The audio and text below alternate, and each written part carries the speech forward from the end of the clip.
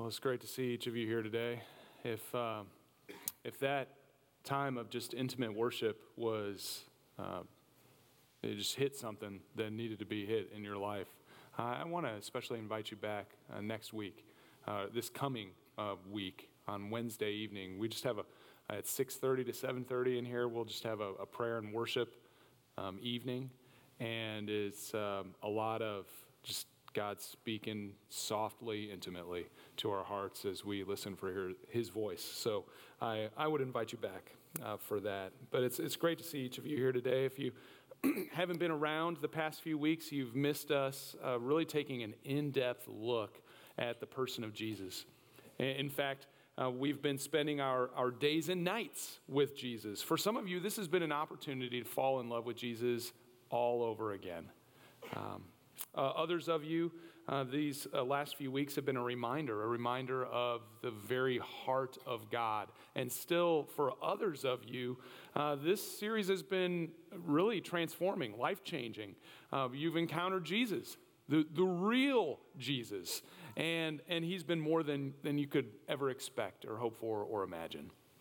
You know, so far we've seen Jesus welcome a notorious sinner, feed thousands, confront a religious leader, heal a blind man, walk on water, and share God's heart for the lost. And today, though, we're taking a look at a different kind of story,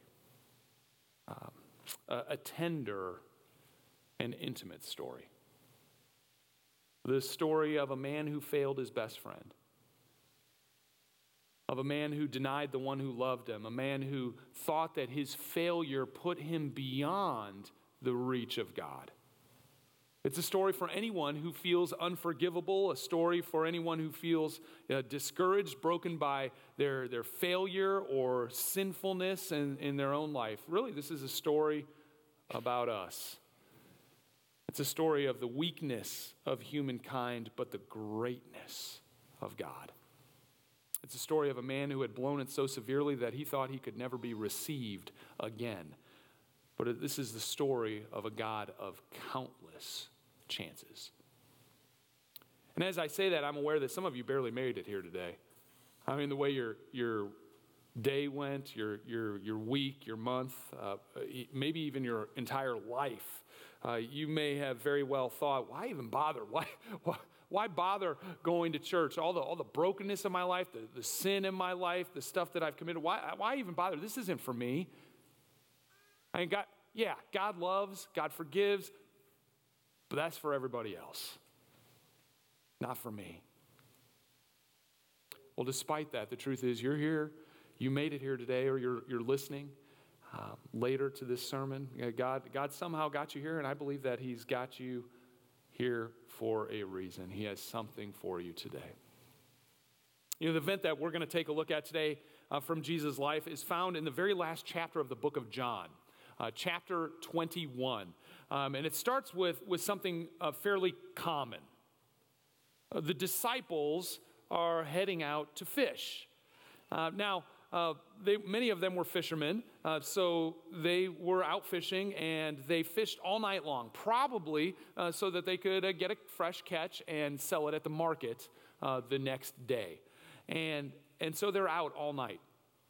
And we read in verse 3 of chapter 21 that they were out all night, but they hadn't caught a thing. Not even a nibble. Now, you have to remember that these guys, these were pros. This was the way that they made their living for years. This was generations of living. They knew what they were doing. They were professionals at this. And I remember fishing as a kid. I don't fish that often, but I remember fishing as a kid, and I caught something, right? These guys were pros. They caught nothing at all. The scripture goes on to say that at dawn, Jesus was standing on the beach. So he's standing on the beach. The disciples are out there in a boat not far off the shore. And Jesus, he says, the disciples couldn't see who he was, and he called out to them, "Fellas, have you caught any fish? Fellas, have you caught any fish?" Now, you know full well that Jesus knows they hadn't caught anything. Jesus does this regularly in the scriptures. He'll ask a question that he already has the answer to. He already knows the answer, but he asks the question to give us an opportunity to come clean, to own up, to be honest. He does this earlier in the book of John, in chapter 4, when he's having a conversation with a woman at a well. And he says to her, woman, go get your husband, knowing full well that she's been divorced 5 times and is currently living with a man who isn't her husband. Or in Mark chapter 9, when he and his disciples are walking on the road, and he overhears them having a conversation, and he says, hey, guys, what are you talking about? Knowing full well that they're discussing amongst themselves who amongst them is the greatest. You know, Jesus often asks questions he knows the answer to in order to give people the opportunity to be honest and to be truthful about themselves. Fellas, have you caught any fish? And then in the scriptures, there's, I'm glad that we sang that God is a miracle worker, because something astonishing happens here. It's miraculous almost. A group of professional fishermen admit they hadn't caught a thing. You're supposed to laugh at that. They didn't even talk about the one that got away. Right? So they admit it. All they say is no. No is all they say. Then Jesus, remember, he's a professional carpenter and a rabbi, a professional teacher. And so Jesus offers up some advice to these pros. And it's complicated advice. He said, try putting the nets down on the other side of the boat, is what he tells them. And as if they hadn't tried that already. As if fish swim on one side of the boat, but not on the other side of the boat. Guys, have you tried the other side? Well, they do what this know-it-all guy on the shore suggests doing, and the Bible says that they caught a massive load of fish. Just a ton of fish. So much so that they couldn't even pull in the nets. It was too much. And immediately, John, the author of this gospel and one of Jesus' disciples, immediately the Bible says that he recognized that it was Jesus, and he whispered to Peter, "It is the Lord. It's the Lord." And then immediately, Peter grabs his clothes, which I guess he was fishing naked or something. I don't know if that's a thing. Maybe that's why the fish weren't biting. I don't know. But he grabs his clothes, he wraps them around himself, and he jumps in the water, and he swims to shore. Now, the thoughts on Peter's mind as he's swimming into shore couldn't have been clear. His mind had to have been a jumbled mess of emotions and feelings. Maybe he was thinking back to the last time that he jumped out of a boat to head toward Jesus. And we looked at this story a couple of weeks ago from Matthew chapter 14, where Jesus had been walking on water in the middle of a storm, right? And Peter stepped out of the boat and walked on water too. Yes, he started sinking, but Jesus reached out his hand and he rescued Peter that time. Or maybe Peter flashed back to the very first time that he met Jesus. It's recorded in Luke chapter 5. It was a very similar setting. It was along the Sea of Galilee. Peter had been fishing all night long with his crew and had caught nothing then, too. And Jesus, at the time, told Peter to go out, and he said, go to deeper water and put out your nets in deeper water. And after arguing with Jesus a little bit, Peter did it. And he caught a massive load then, too. So much so that the nets almost ripped and the boats almost sank. And afterwards, Peter came back and he found Jesus and he fell at his knees confessing his brokenness because he knew this was a man of God. And Jesus invited him to drop his nets. And he said, from now on, Peter, you'll be a fisher of men. It seemed so long ago. But when that happened, Peter did. He dropped his nets, he left everything, and he followed Jesus. Perhaps Peter was thinking about these things as he was swimming into shore, but probably Peter was thinking about how bad he had recently failed Jesus. And we'll get to that in a moment. But sometimes when we failed Jesus, he comes looking for us. He takes us back to the very beginning and pursues us. I don't want you to miss the fact that in this story, Peter had failed Jesus just recently beforehand. And yet, Jesus comes looking for Peter. Peter's not looking for Jesus. He's out fishing.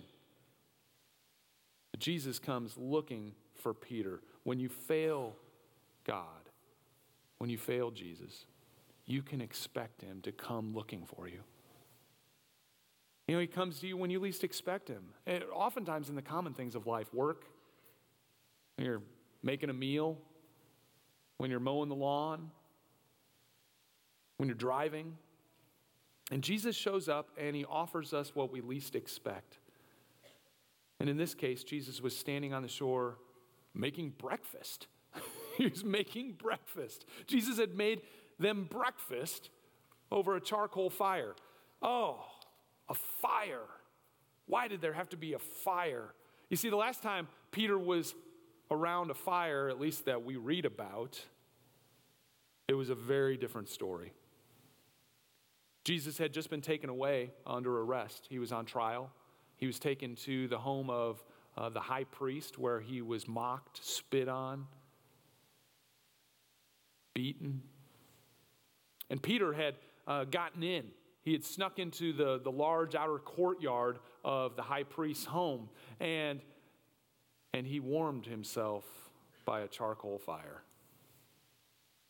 And it was around this fire that Peter, in order to save his own skin, denied knowing Jesus 3 different times. And then the scriptures say that across the courtyard, Jesus' eyes met Peter's eyes. And after failing Jesus, Peter ran away, weeping bitterly. And now the moment of truth had come. Jesus had come looking for him, and Peter was going to have to admit his failure. He had rejected Jesus in his greatest hour of need. What must be running through Peter's mind? Surely after what I did, Jesus doesn't want to have anything to do with me. Of all sinners, I am the most awful. Others before they knew Jesus, they'd made mistakes, yes, and then they saw Jesus' amazing power and his love and forgiveness. But me, I already knew the amazing power of Jesus. He was the very Son of God. I'm the one who confessed it first. I recognized it first. I knew his power. I walked on water. Surely I'm the most awful sinner because I knew the truth. I had experienced the truth, and yet I denied him. I turned my back on the one who would give his life for me. Surely I'm not redeemable.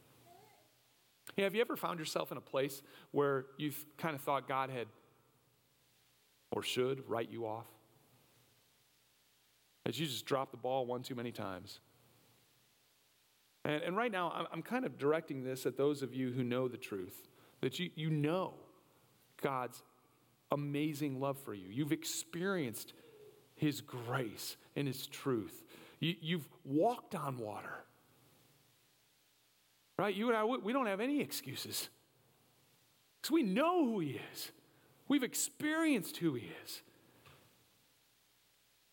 Maybe you feel like God has written you off, though. Maybe because of continued sin, the pain that you've caused others, maybe the lives and hearts that you've damaged.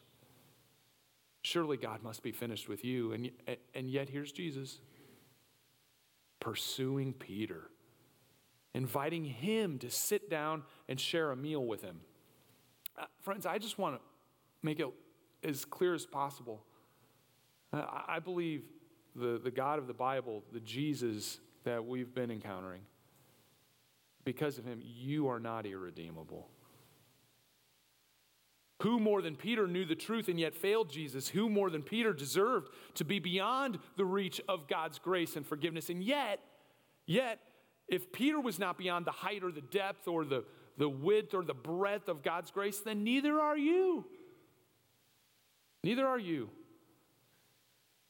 I don't care how bad you've screwed up or how bad you've blown it, how long it's been since you last turned to God. God hasn't turned his back on you. And he will come looking for you. You are not beyond the reach of God's grace. But even grace can hurt a little bit. It's never easy to confront our own failures, and we get a glimpse of that after breakfast when Jesus turns to Peter and kind of deals with him directly. Now, I don't know for sure, but reading this passage, it may have been that Jesus and Peter had a moment when he swam into shore before the other disciples got there. I don't know, but this may have been the first time that they really connected. When Peter and Jesus' eyes really met. And what would you say to Jesus if you were Peter? I didn't mean it. Jesus, I never meant to turn my back on you. I didn't want any of what I did to happen. That was not my desire, and yet I did it anyway. I couldn't believe it came out of my mouth. I can't believe that I told those people I didn't know you. And to do it again, I can't believe that I did that. And then I saw your eyes, Jesus, and I ran. And truth be told, I haven't stopped crying since. Friends, Peter is very vulnerable in this moment. I hope you can see that. Peter's waiting to hear Jesus' words like a guilty man waits to hear his sentence. And then Jesus asked the question that would wound Peter to the core of his soul, but would also bring deep healing to his life again. Do you love me? Was Jesus' question. Jesus, looking into Peter's heart, says, Simon. He doesn't even he calls him by his original name, not the name that Jesus gave him many years previously, not Peter, which meant rock, the image of reliability and stability, because Peter was anything but that. Simon, do you love me more than these? Now, at first glance, it kind of looks like Jesus is maybe fishing for a competitive kind of love here. Peter, do you love me more than these other disciples? But I think there's something more going on here. Jesus is, I believe, gently reminding Peter of his words just a few days before. Peter's words to Jesus at the Last Supper, just hours before Peter would deny even knowing Jesus. This exchange happened. Jesus told all the disciples, he said, all of you will desert me. And a few verses later, Peter said to him, even if everyone else deserts you, Jesus, I never will. Even if I have to die with you, I will never deny you. Even if all the others desert you, Jesus, I never will. I will love you more than these. Simon, do you love me more than these? And Jesus' question struck Peter to the core. In simple humility, Peter responds, yes, Lord, you know that I do. And if that pain wasn't enough, Jesus asked him again, Simon, son of John, do you love me? And after Peter responded the same way, Jesus asked a third time, Simon, son of John, do you love me? And by this last time, Peter was heartbroken. His heart's torn in two, and he says, Lord, you know everything. You know that I love you. Now, Peter doesn't know what we know reading this. Peter doesn't know that he is being healed and that Jesus is doing this for his benefit. Peter doesn't know that Jesus is asking him the same question 3 times. 3 times, representing the 3 times that Peter denied even knowing Jesus. Every time Peter denied knowing Jesus, his heart shrunk. Just like every time we turn from God, our heart shrinks a little bit. And Peter's heart had shrunk so much that it needed restoring, healed.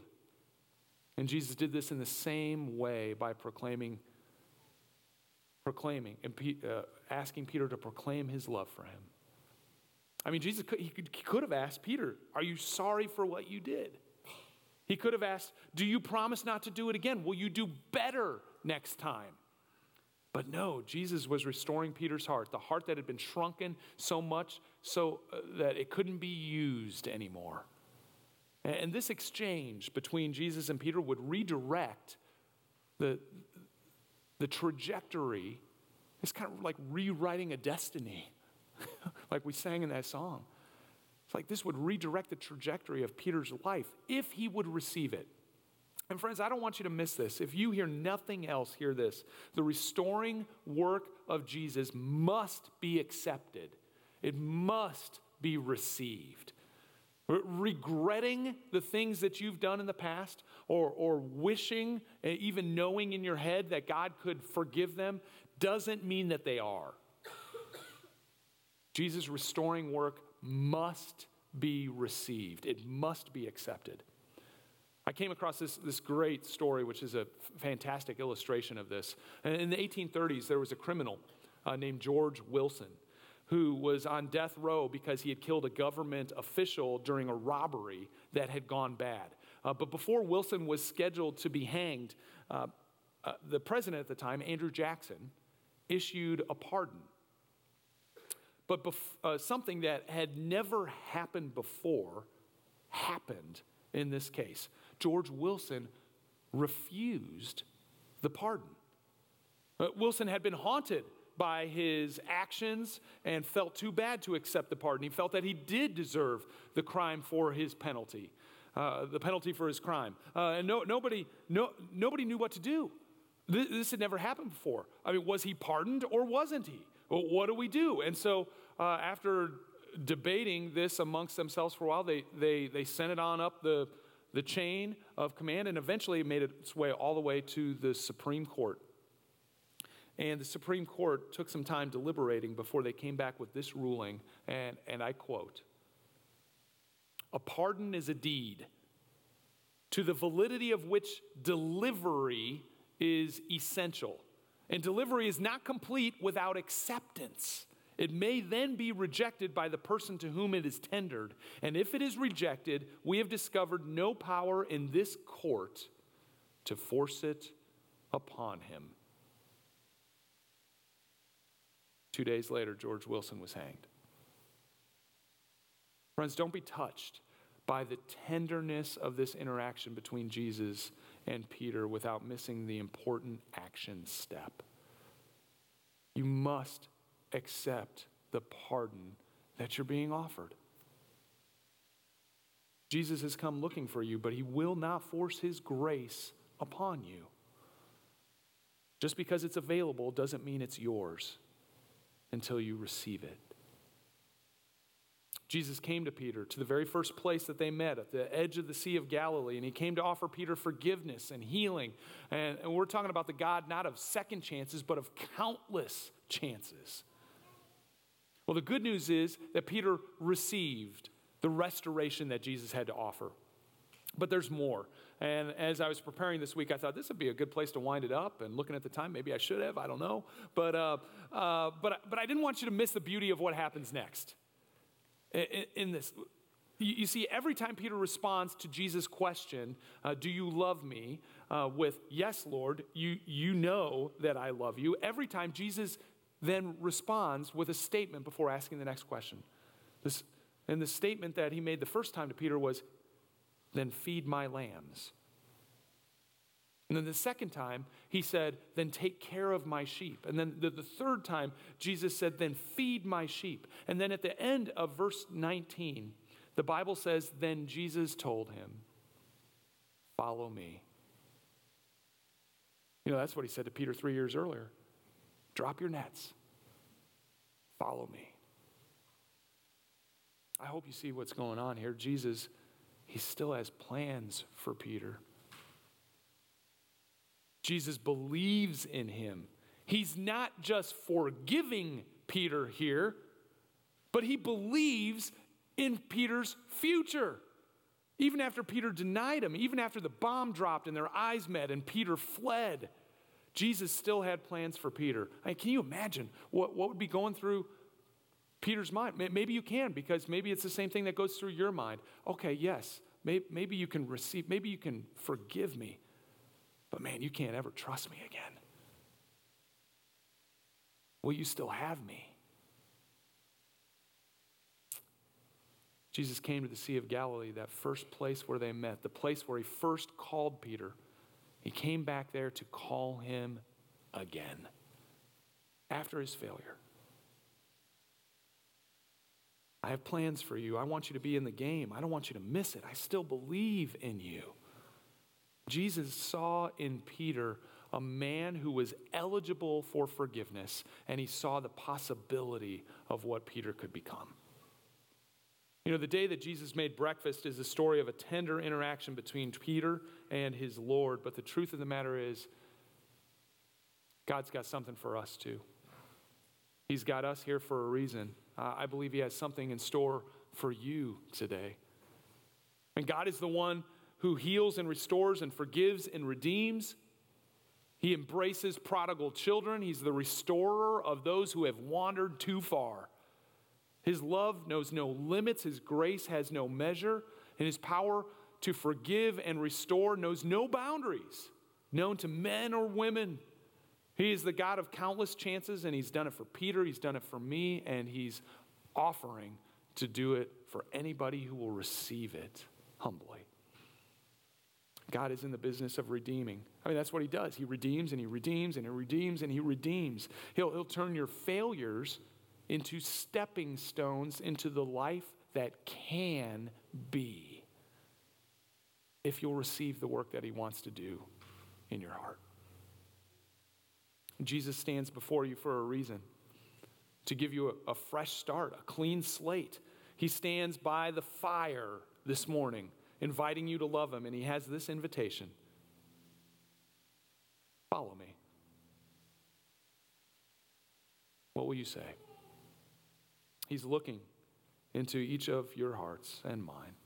And you can walk away, or you can receive the healing work of Christ and allow him to use your life. What are you going to say? You know, I'm glad that Christine invited those of you who are veterans, or those of you, she didn't mention this, but I would throw in there active military. Many of you are still serving. But I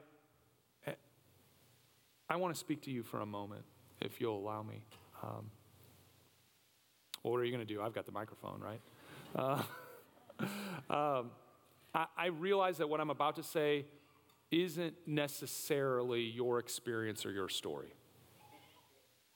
But I've talked and had deep conversation with quite a number of veterans who have really struggled deeply with what they've seen. In some cases, what they've done or what they feel responsible for.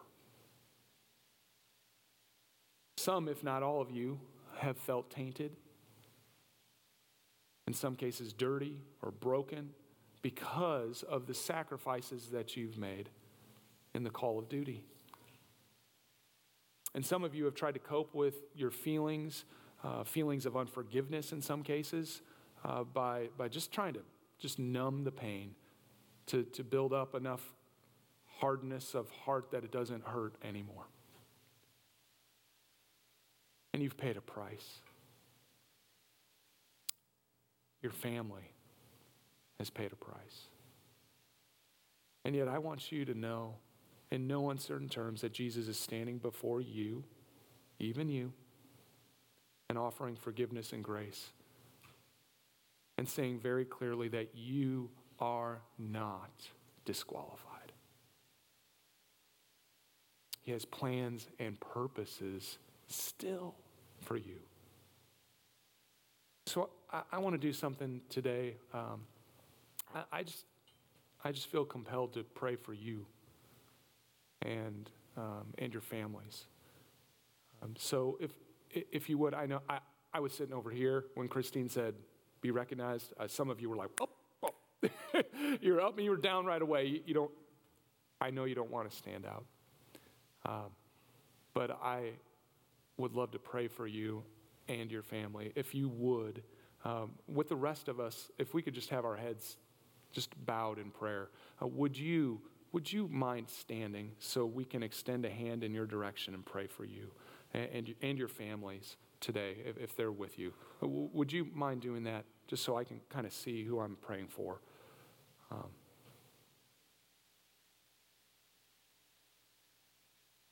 And families with these folks standing, active service people too. You can say spouses, children, parents in some cases. If you're here, would you just stand with these good folks? Okay, now if you're not standing, if you could just extend a hand toward these folks, even if you are standing, let's pray together. Heavenly Father, you're the God of countless chances. And we just want to pause and simply say thank you for these men and women before us today. Thank you for creating them. Thank you for calling them yours. Thank you for giving them to us. And thank you for their willingness to put themselves into harm's way for our benefit. And in this moment of honesty, they may very well admit that they have been harmed. Harmed by what they've seen, harmed by what they've done, harmed by maybe the harm they may feel responsible for. Some of them have struggled with this in the past and maybe still do today. And if they don't, then they have names of friends who have and are. And many wonder deep down inside, is there still hope for me? Is there still hope for my soul? Lord, I pray, and we all join in the prayer, that you would penetrate all of the questions, all of the barriers that they may have erected to speak plainly and clearly to their hearts that yes, you not only extend your mercy and forgiveness, but you have a plan and a purpose for their life. Feed my sheep. Follow me.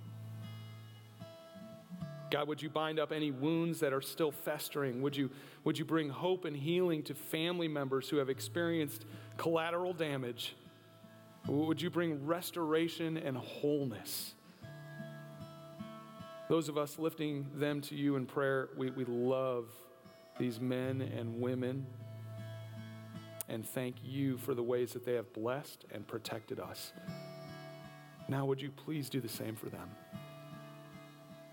For we ask it in Jesus' name. And everyone agreed and said, amen. Thank you. I also recognize that you don't have to have served our country in the military to have experienced some level of feeling unforgivable. And if you're struggling with, could God still want me? Then don't sit on that any longer.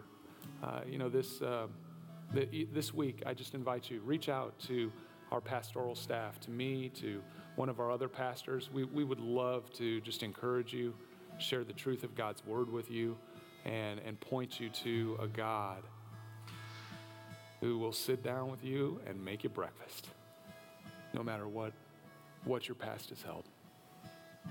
So let's continue to worship this God.